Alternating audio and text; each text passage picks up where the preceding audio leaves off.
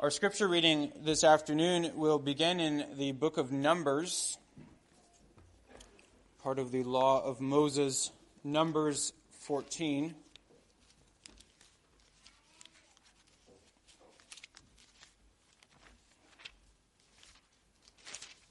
Numbers 14, we'll read verses 1 through 25.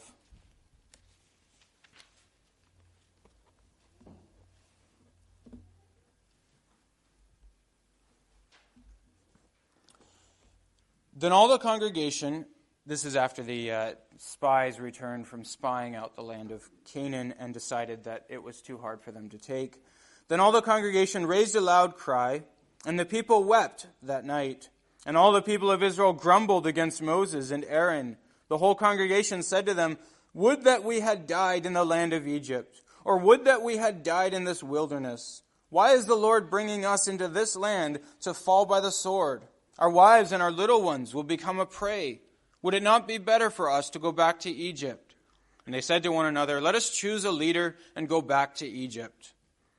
Then Moses and Aaron fell on their faces before all the assembly of the congregation of the people of Israel. And Joshua, the son of Nun, and Caleb, the son of Jephunneh, who were among those who had spied out the land, tore their clothes, and said to all the congregation of the people of Israel, "The land which we passed through to spy it out is an exceedingly good land. If the Lord delights in us, He will bring us into this land and give it to us, a land that flows with milk and honey. Only do not rebel against the Lord, and do not fear the people of the land, for they are bread for us. Their protection is removed from them, and the Lord is with us. Do not fear them." Then all the congregation said to stone them with stones. But the glory of the Lord appeared at the tent of meeting to all the people of Israel. And the Lord said to Moses, "How long will this people despise me? And how long will they not believe in me in spite of all the signs that I have done among them? I will strike them with pestilence and disinherit them, and I will make of you a nation greater and mightier than they." But Moses said to the Lord, "Then the Egyptians will hear of it, for you brought up this people in your might from among them, and they will tell the inhabitants of this land. They have heard that you, O Lord, are in the midst of this people. For you, O Lord, are seen face to face, and your cloud stands over them, and you go before them in a pillar of cloud by day and in a pillar of fire by night. Now if you kill this people as one man, then the nations who have heard your fame will say, 'It is because the Lord was not able to bring this people into the land that He swore to give to them, that He has killed them in the wilderness.' And now please, let the power of the Lord be great, as you have promised, saying, 'The Lord is slow to anger and abounding in steadfast love, forgiving iniquity and transgression.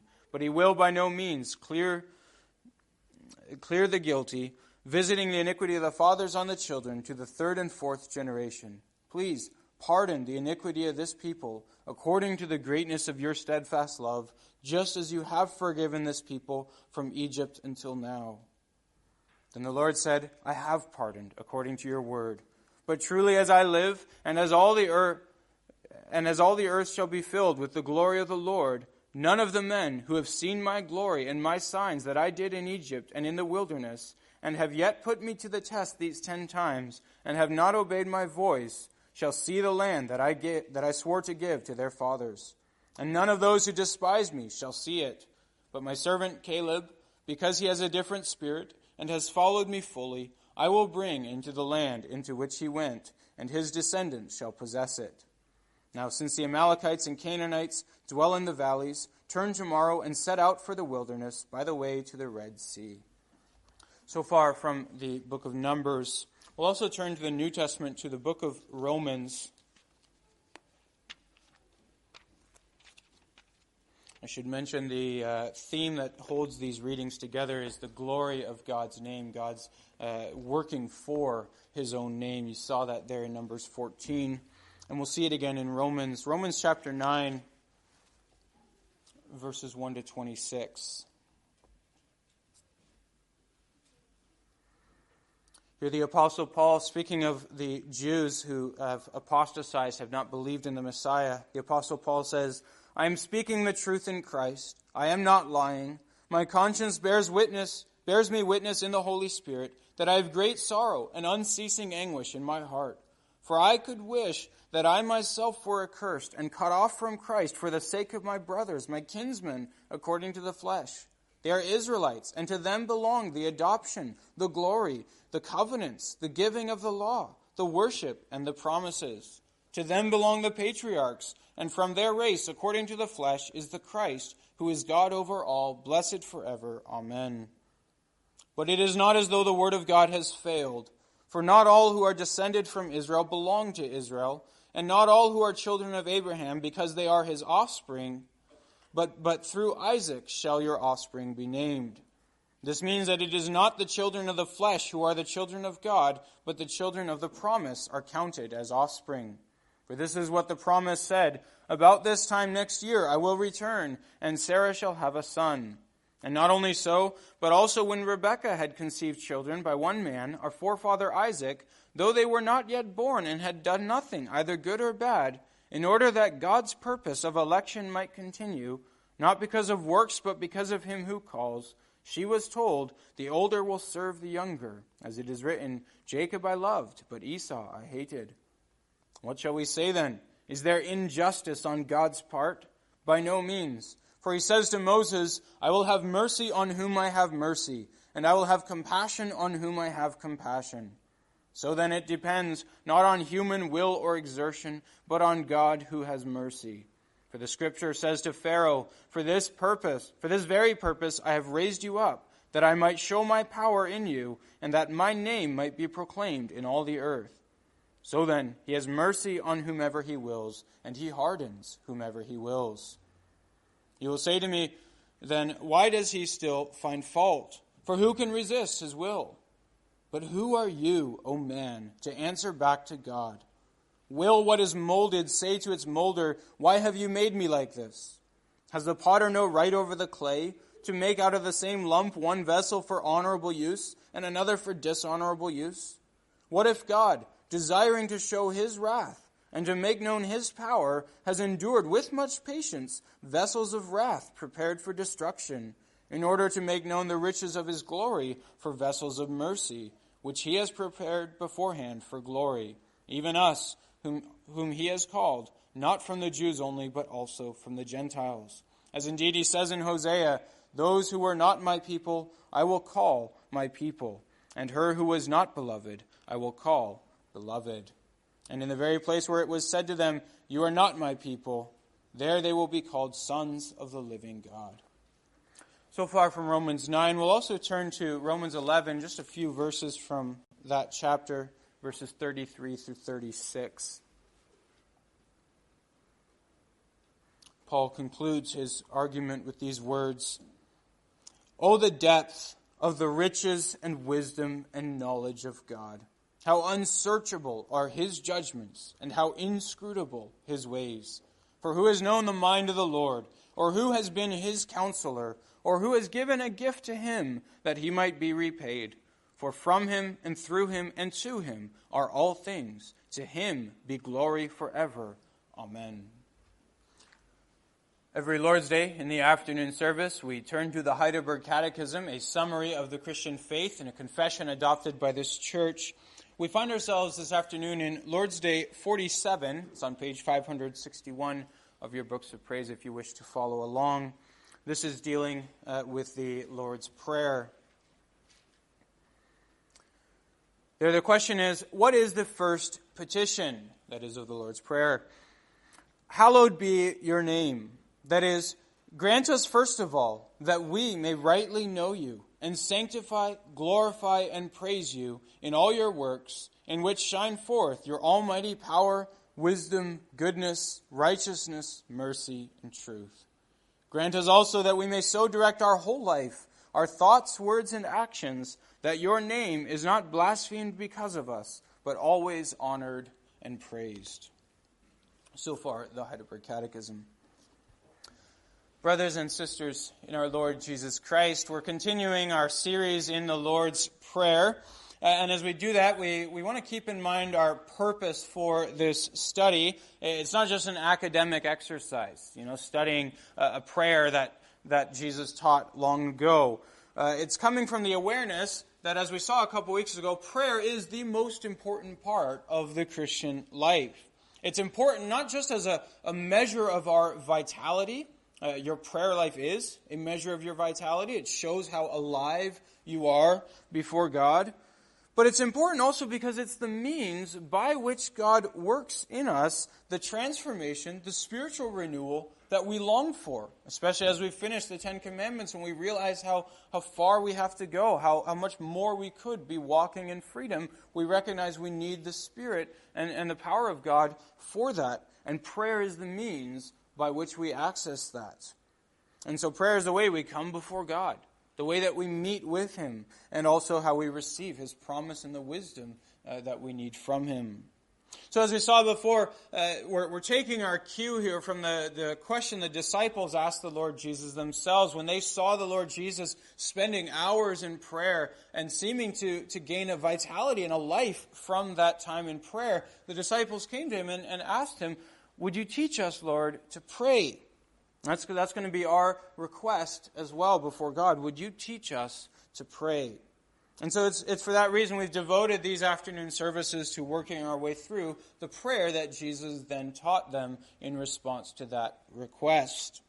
And we saw last week that prayer begins with calling upon God as our Father in heaven. We observed that true Christian prayer before God is prayer to a Father, not to a distant deity, not to a God figure, but to our Heavenly Father who knows us, who loves us, who's adopted us in Christ.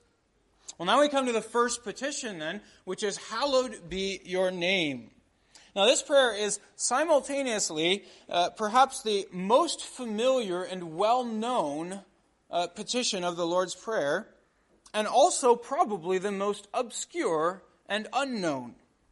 What do I mean? Well, it's most familiar and well-known simply because virtually everyone in the English-speaking world has heard these words. Hallowed be your name.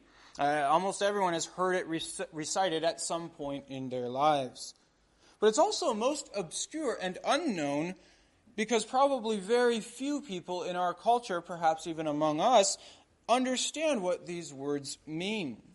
Now, the word hallow it's a word that has fallen into disuse in the English language. Nobody says hallow anymore, except perhaps in certain phrases that have also come from ancient times, like walking down hallowed halls. We use some of these old phrases. And even more, the idea of a name being hallowed, whatever that means, is equally mysterious to our culture. And so that's where we want to start then as we think about this petition, is just understanding what does this petition actually mean. Now the word hallowed simply means to be holy or to be made holy, or sometimes to be seen or recognized as holy. It's the exact same word in the Greek Bible that you find in many other places that everywhere else is translated as sanctify, which means to make holy. The only reason our English Bibles translate every other occurrence of this word as sanctify, and here in the Lord's Prayer translate it as hallowed, is because nobody wants to touch the Lord's Prayer. We learned that from the King James Version. It says hallowed, and so nobody changes that, and that's why our translations still say hallowed. But the word simply means to be made holy or be regarded as holy. Now the word holy in turn, perhaps that word too has fallen into disuse.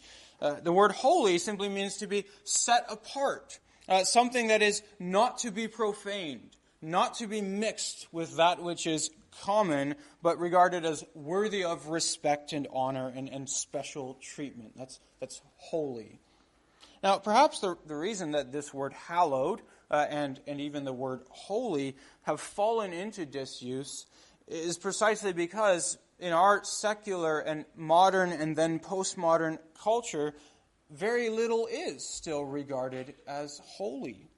And marriage used to be holy. Now it's in our culture regarded as little more than a piece of paper, a contract that you can break as quickly as you make it. Sex used to be holy. Now it's a recreational pastime. Doesn't have to mean anything. Our bodies used to be holy. Now we can do whatever we want to them, as long as we're not hurting others. Indeed, human life which used to be regarded as sacred and holy, is now one more commodity on which we can experiment and or dispose of as we please. You think of designer babies, genetically modified to be the so-called perfect baby, or fertility treatments that create dozens of embryos in order to only raise one of them and then destroy all of the others. Human life is no longer holy. And so we might make a couple of observations here. One, we should pay attention to is that the evolution of our language in many ways reflects changes in our culture, something we often overlook. The way we speak, the words we use, reflects the values of our culture. But that aside, in regards to that which is holy, something else we should observe here is if the name of God is not holy, then in time, eventually, nothing will be holy. That then brings us to the second question regarding the meaning of this prayer. So the first question was, what does it mean for something to be holy or hallowed? The second question is, what do we mean when we pray for God's name to be hallowed?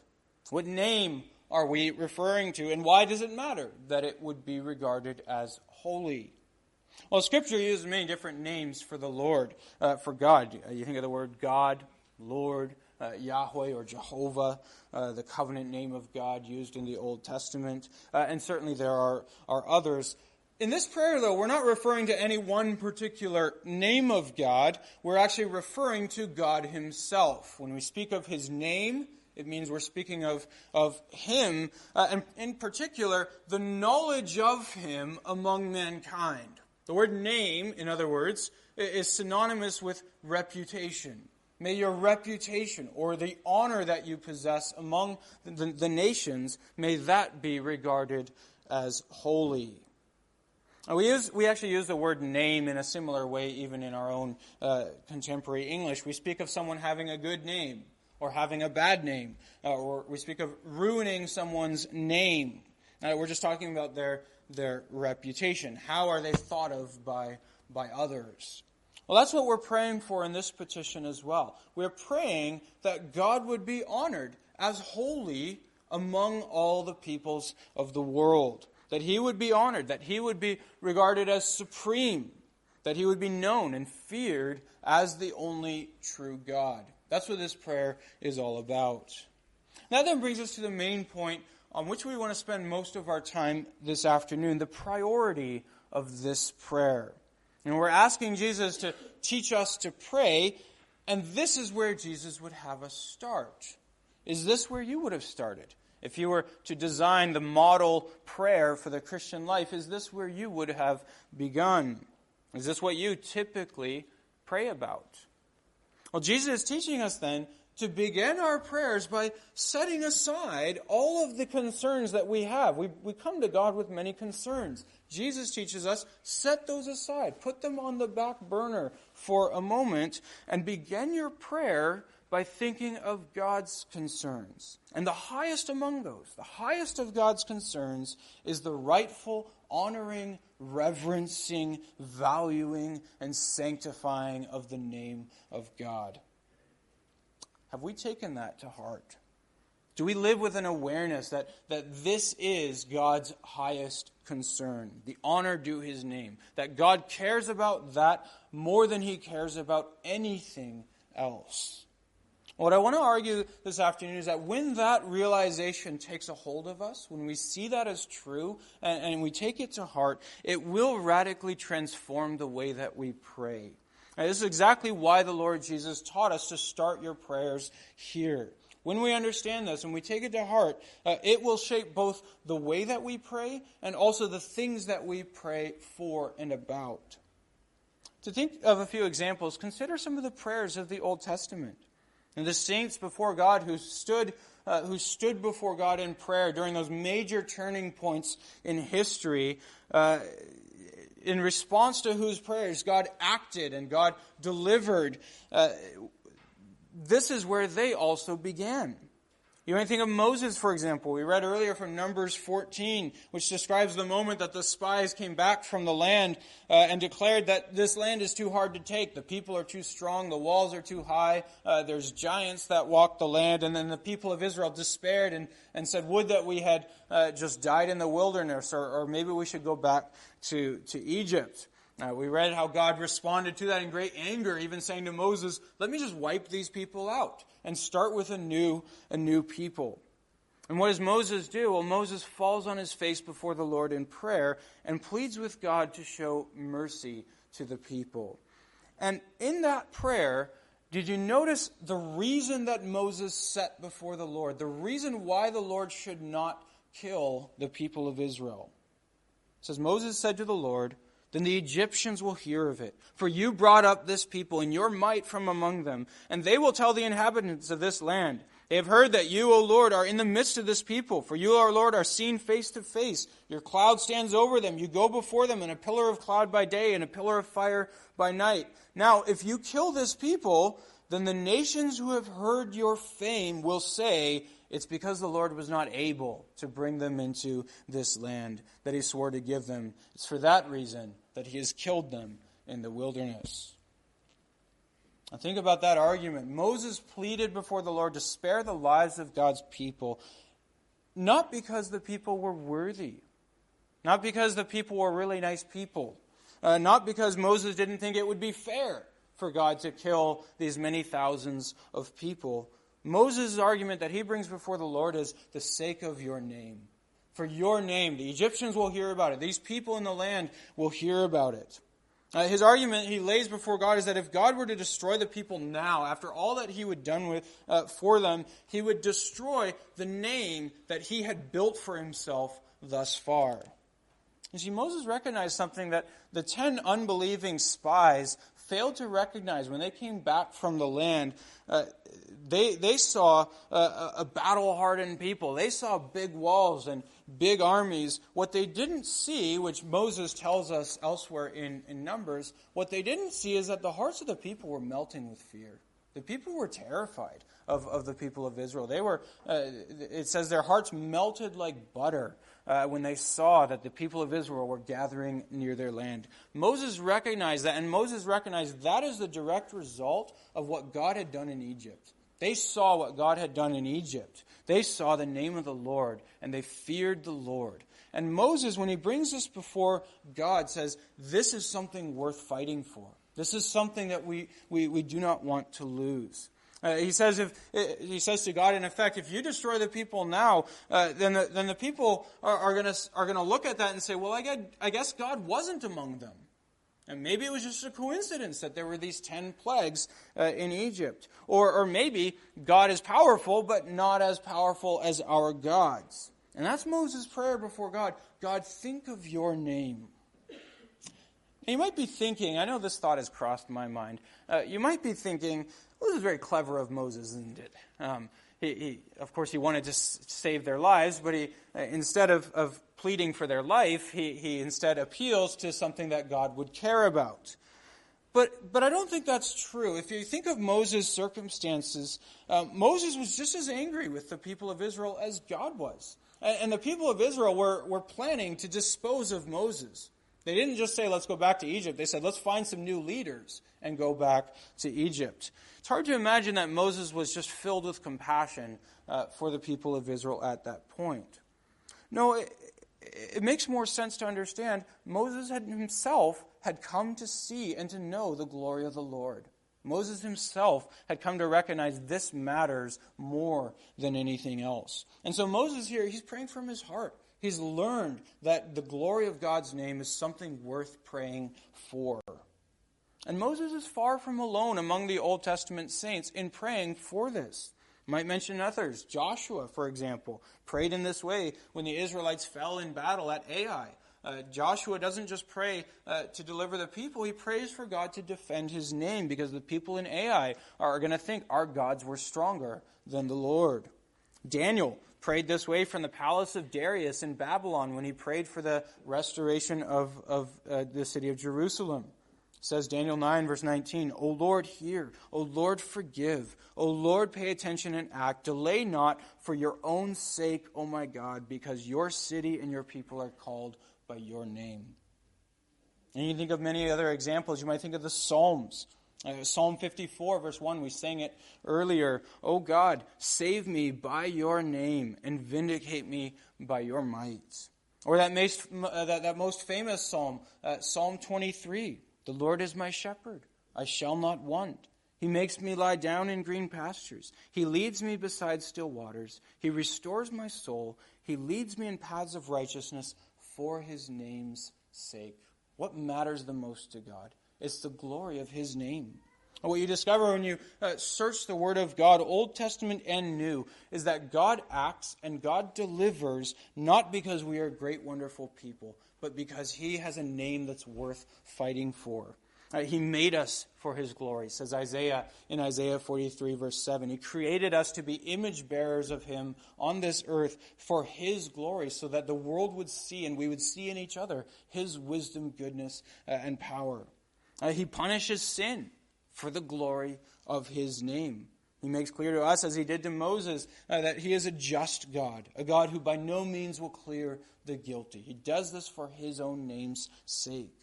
And he also saves us. He saves us for his own name's sake. Now, you can read about this later on. We didn't have time for this reading this afternoon, but if you have evening devotions still coming up, you might choose Ezekiel 20. And if you do, listen for the refrain that you hear in that chapter. Over and over and over, God says in relation to all that he did for his people, he says, I did this for the sake of my name. Whether it's rescuing the people of Israel or sparing them when they broke his commandments in the wilderness or when they rebelled against him on the borders of the promised land. And again, when they chased after foreign gods in their own land, he says over and over, I acted for the sake of my name in all that I did for my people. He also promises them in that chapter that even after judgment, he will bring them back. And he says, when I do, then you will know that I am the Lord when I deal with you for my name's sake, not according to your evil ways, nor according to your corrupt deeds, O house of Israel, declares the Lord God. We need to take to heart that this really is God's chief concern. In all that God does, he acts for his own name's sake. And when we recognize that, take that to heart, it will radically reshape and transform our prayers. And you see this as well in the New Testament, and it's something worth highlighting, particularly in our culture, where if you were to ask, what is the greatest good in our culture as people see it? I think the answer would be human happiness. In our culture, we cherish, we love, we most highly esteem above all things human happiness, and we see human suffering as the greatest imaginable evil, the greatest evil that we should avoid. And so people sometimes ask the question, if God is all-powerful, and God could change human hearts, which he can, then why does God send anyone to hell? And why doesn't God save everybody since he can? Well, we ask that question because we assume that these are God's supreme values as well. Human happiness as the greatest good, human suffering as the greatest evil. And judged by that standard, what good could ever come from sending someone eternally to hell? But perhaps we ought to question whether those are God's supreme values. God does delight to do good, it's true, to people. God does not delight in the death of the wicked, says Ezekiel elsewhere.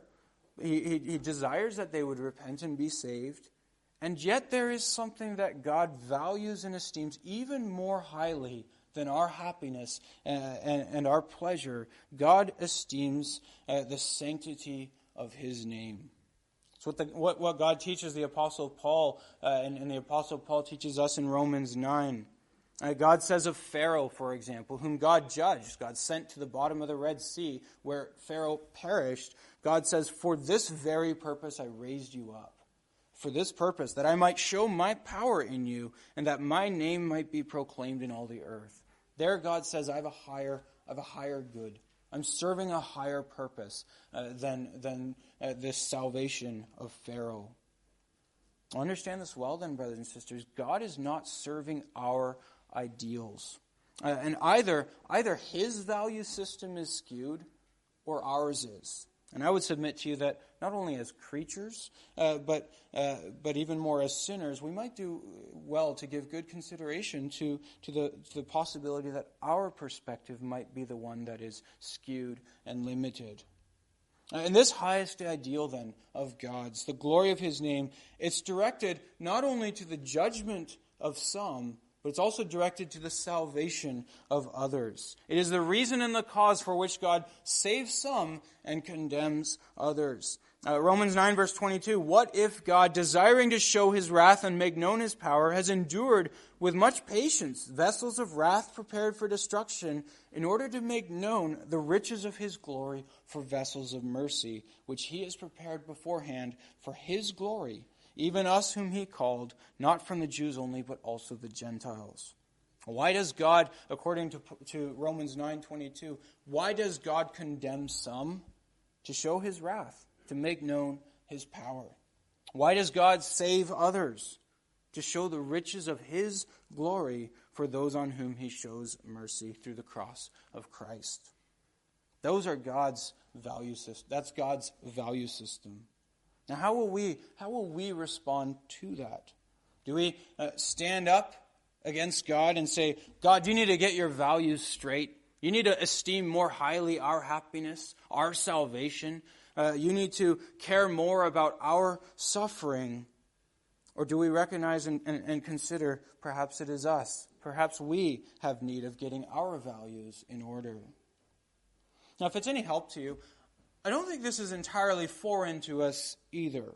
Although our values may be skewed and misplaced, we do understand at some level that the honor of those who are worthy of honor is worth some measure of discomfort and even perhaps of human life.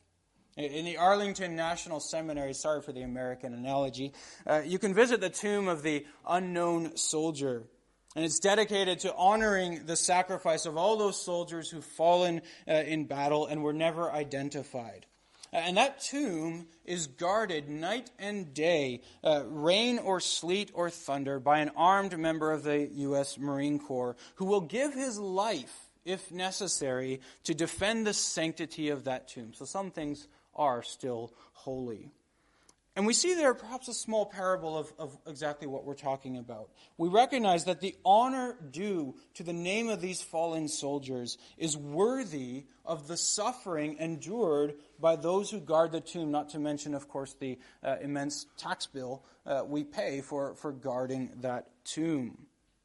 Well, if that's true of us, sinful men, whose honor is limited, how much more is it not true of the infinitely majestic, holy, and glorious God who created us for his glory? It is said, I don't know who first said it, but it is said that perhaps the greatest unpaid bill in the world is the glory due to God's name. There's something that ought to be paid there and hasn't been paid.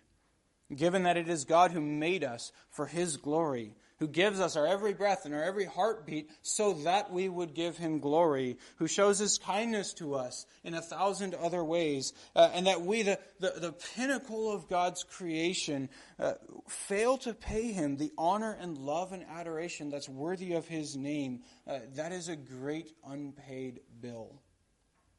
And so that's why Paul ends the argument that he makes in Romans 9. He ends it with Romans 11:33. Oh, the depths of the riches and wisdom and knowledge of God, how unsearchable are his judgments, how inscrutable are his ways. It's what God said to Moses long ago. My ways are higher than your ways, and my thoughts are higher than your thoughts. Paul says, for from him and through him and to him are all things. To him be glory forever. That's worthy. He is worthy of that glory.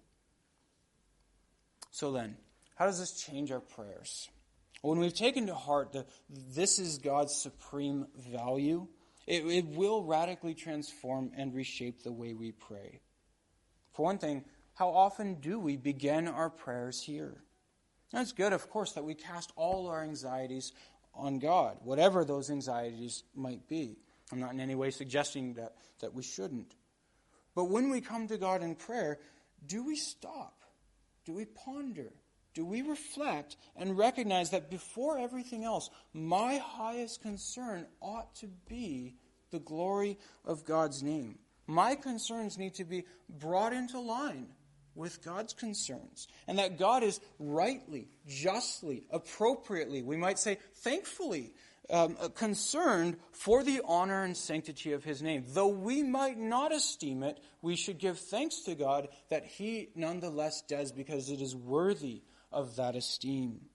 And that's why this prayer begins here. When we learn to love the name of the Lord as Moses did, as Joshua did, as Daniel did, as Paul did, then it radically reshapes the rest of our prayer. That's what you see in the Lord's Prayer as well. If you were to break up the 6 petitions of the Lord's Prayer into categories, I do this with the catechism students. I break the Lord's Prayer into categories and ask, into which category do most of my requests fall? So you think of, what are the things I pray for most often? And probably most of our requests, this turns out to be the case every time with the catechism students, most of our requests fall under the 4th petition. And we pray for food, we pray for health, we pray for strength, we pray for help with our homework, we pray for income, we pray for a job. All of these tend to fall under they fall under that category of the 4th commandment, referring to all of our earthly needs. And if you were to rate them now, probably the second most filled category would be the 5th petition, praying for forgiveness for our sins. Thankfully, that's something that we all do. Or perhaps even the 6th, seeking God's help with temptations, encompassing all of our prayers for wisdom and discernment. All of these you notice in the second half of the Lord's Prayer. Our stuff, to say it crudely, our stuff, our forgiveness, our temptations. We pray a lot about ourselves. But these are not where the Lord's Prayer begins. And all too often, the first 3 petitions are the least often prayed petitions of the Lord's Prayer, at least in our day-to-day lives. Hallowed be your name. May your kingdom come. May your will be done. We so easily overlook those petitions, but the Lord Jesus put them here at the beginning of this prayer so that we would stop, put our concerns on hold for a moment to reorient ourselves, to bring our concerns into line with God's concerns, so that we, by God's grace, would learn to not be overwhelmed, consumed with, obsessed with our concerns, but rather that we would learn to see ourselves as part of God's story, that we would see that we're part of something bigger than ourselves. And here's the beauty of that. If we allow ourselves to be caught up into God's concerns, if we take the time to let God's concerns weigh upon our hearts until they reach a point where they truly matter to us, it brings our whole lives into perspective. My needs for daily bread, my need for forgiveness, my need for help with temptation, those are real needs, but God's world does not revolve around my needs, and nor should mine either. My world should not revolve around my own needs. By God's grace, I'm part of something much bigger than myself. A world in which God is working to bring honor to his name. Where God is teaching people, teaching me to know him, to love him, to fear him, to adore him for all his glory and his wisdom and his beauty and his power. I'm part of his kingdom by his grace. He's brought me into his kingdom by God's blood, and this matters a whole lot more than all of my needs. All of God's concerns are so much greater than my concerns, and my concerns are really, when you see it in light of that, my concerns are really a part of this larger concern. So I'm praying for my needs, my forgiveness, my temptations, because I want to be part of the glory of God's name, the building of God's kingdom, and the doing of God's will. I want to see the nations being drawn to him in obedience. I want to see his will being done in this world, especially in this broken, sinful, perverse world. May it be that God's will would be done. I want to see his kingdom established here. That's my heart's desire. And then you think, what was it that I came here to pray about? Oh, yes, my own needs as well. God, if you would also grant me what I need to serve you. The daily bread that I need, the clothing, the shelter that I need, and your forgiveness for my sins, and your help with my temptations, then if you do this, Lord, I will use the time that you give me to give my life to your kingdom for the glory of your name. Brothers and sisters, and understand that it's Jesus' mercy. It's Jesus' mercy that he sets before us in the Lord's Prayer, not our concerns first, but God's. He invites us up into God's concerns, because it's there that we finally get to see our own lives with a sense of perspective. We get to find the contentment and peace as well that however God should choose to answer my concerns, whether he gives me the bread I need or doesn't, even so, I can still be a part of the glory of his name and his kingdom and his will. You can say with the saints, as they've said for all the centuries, whether in life or death, for me to live is Christ and to die is gain. And so when you pray, take the time, likewise, to be caught up into God's concerns. And by God's grace, you'll find your life also and your prayers enriched, filled with the Spirit and with God's power. You'll find that God will always most satisfyingly answer your deepest prayers. However he responds to the way you pray for yourself, he will always most satisfyingly answer your deepest prayer. It's what Psalm 37 verse 4 says, "Delight yourself in the Lord, and he will give you the desires of your heart." Amen.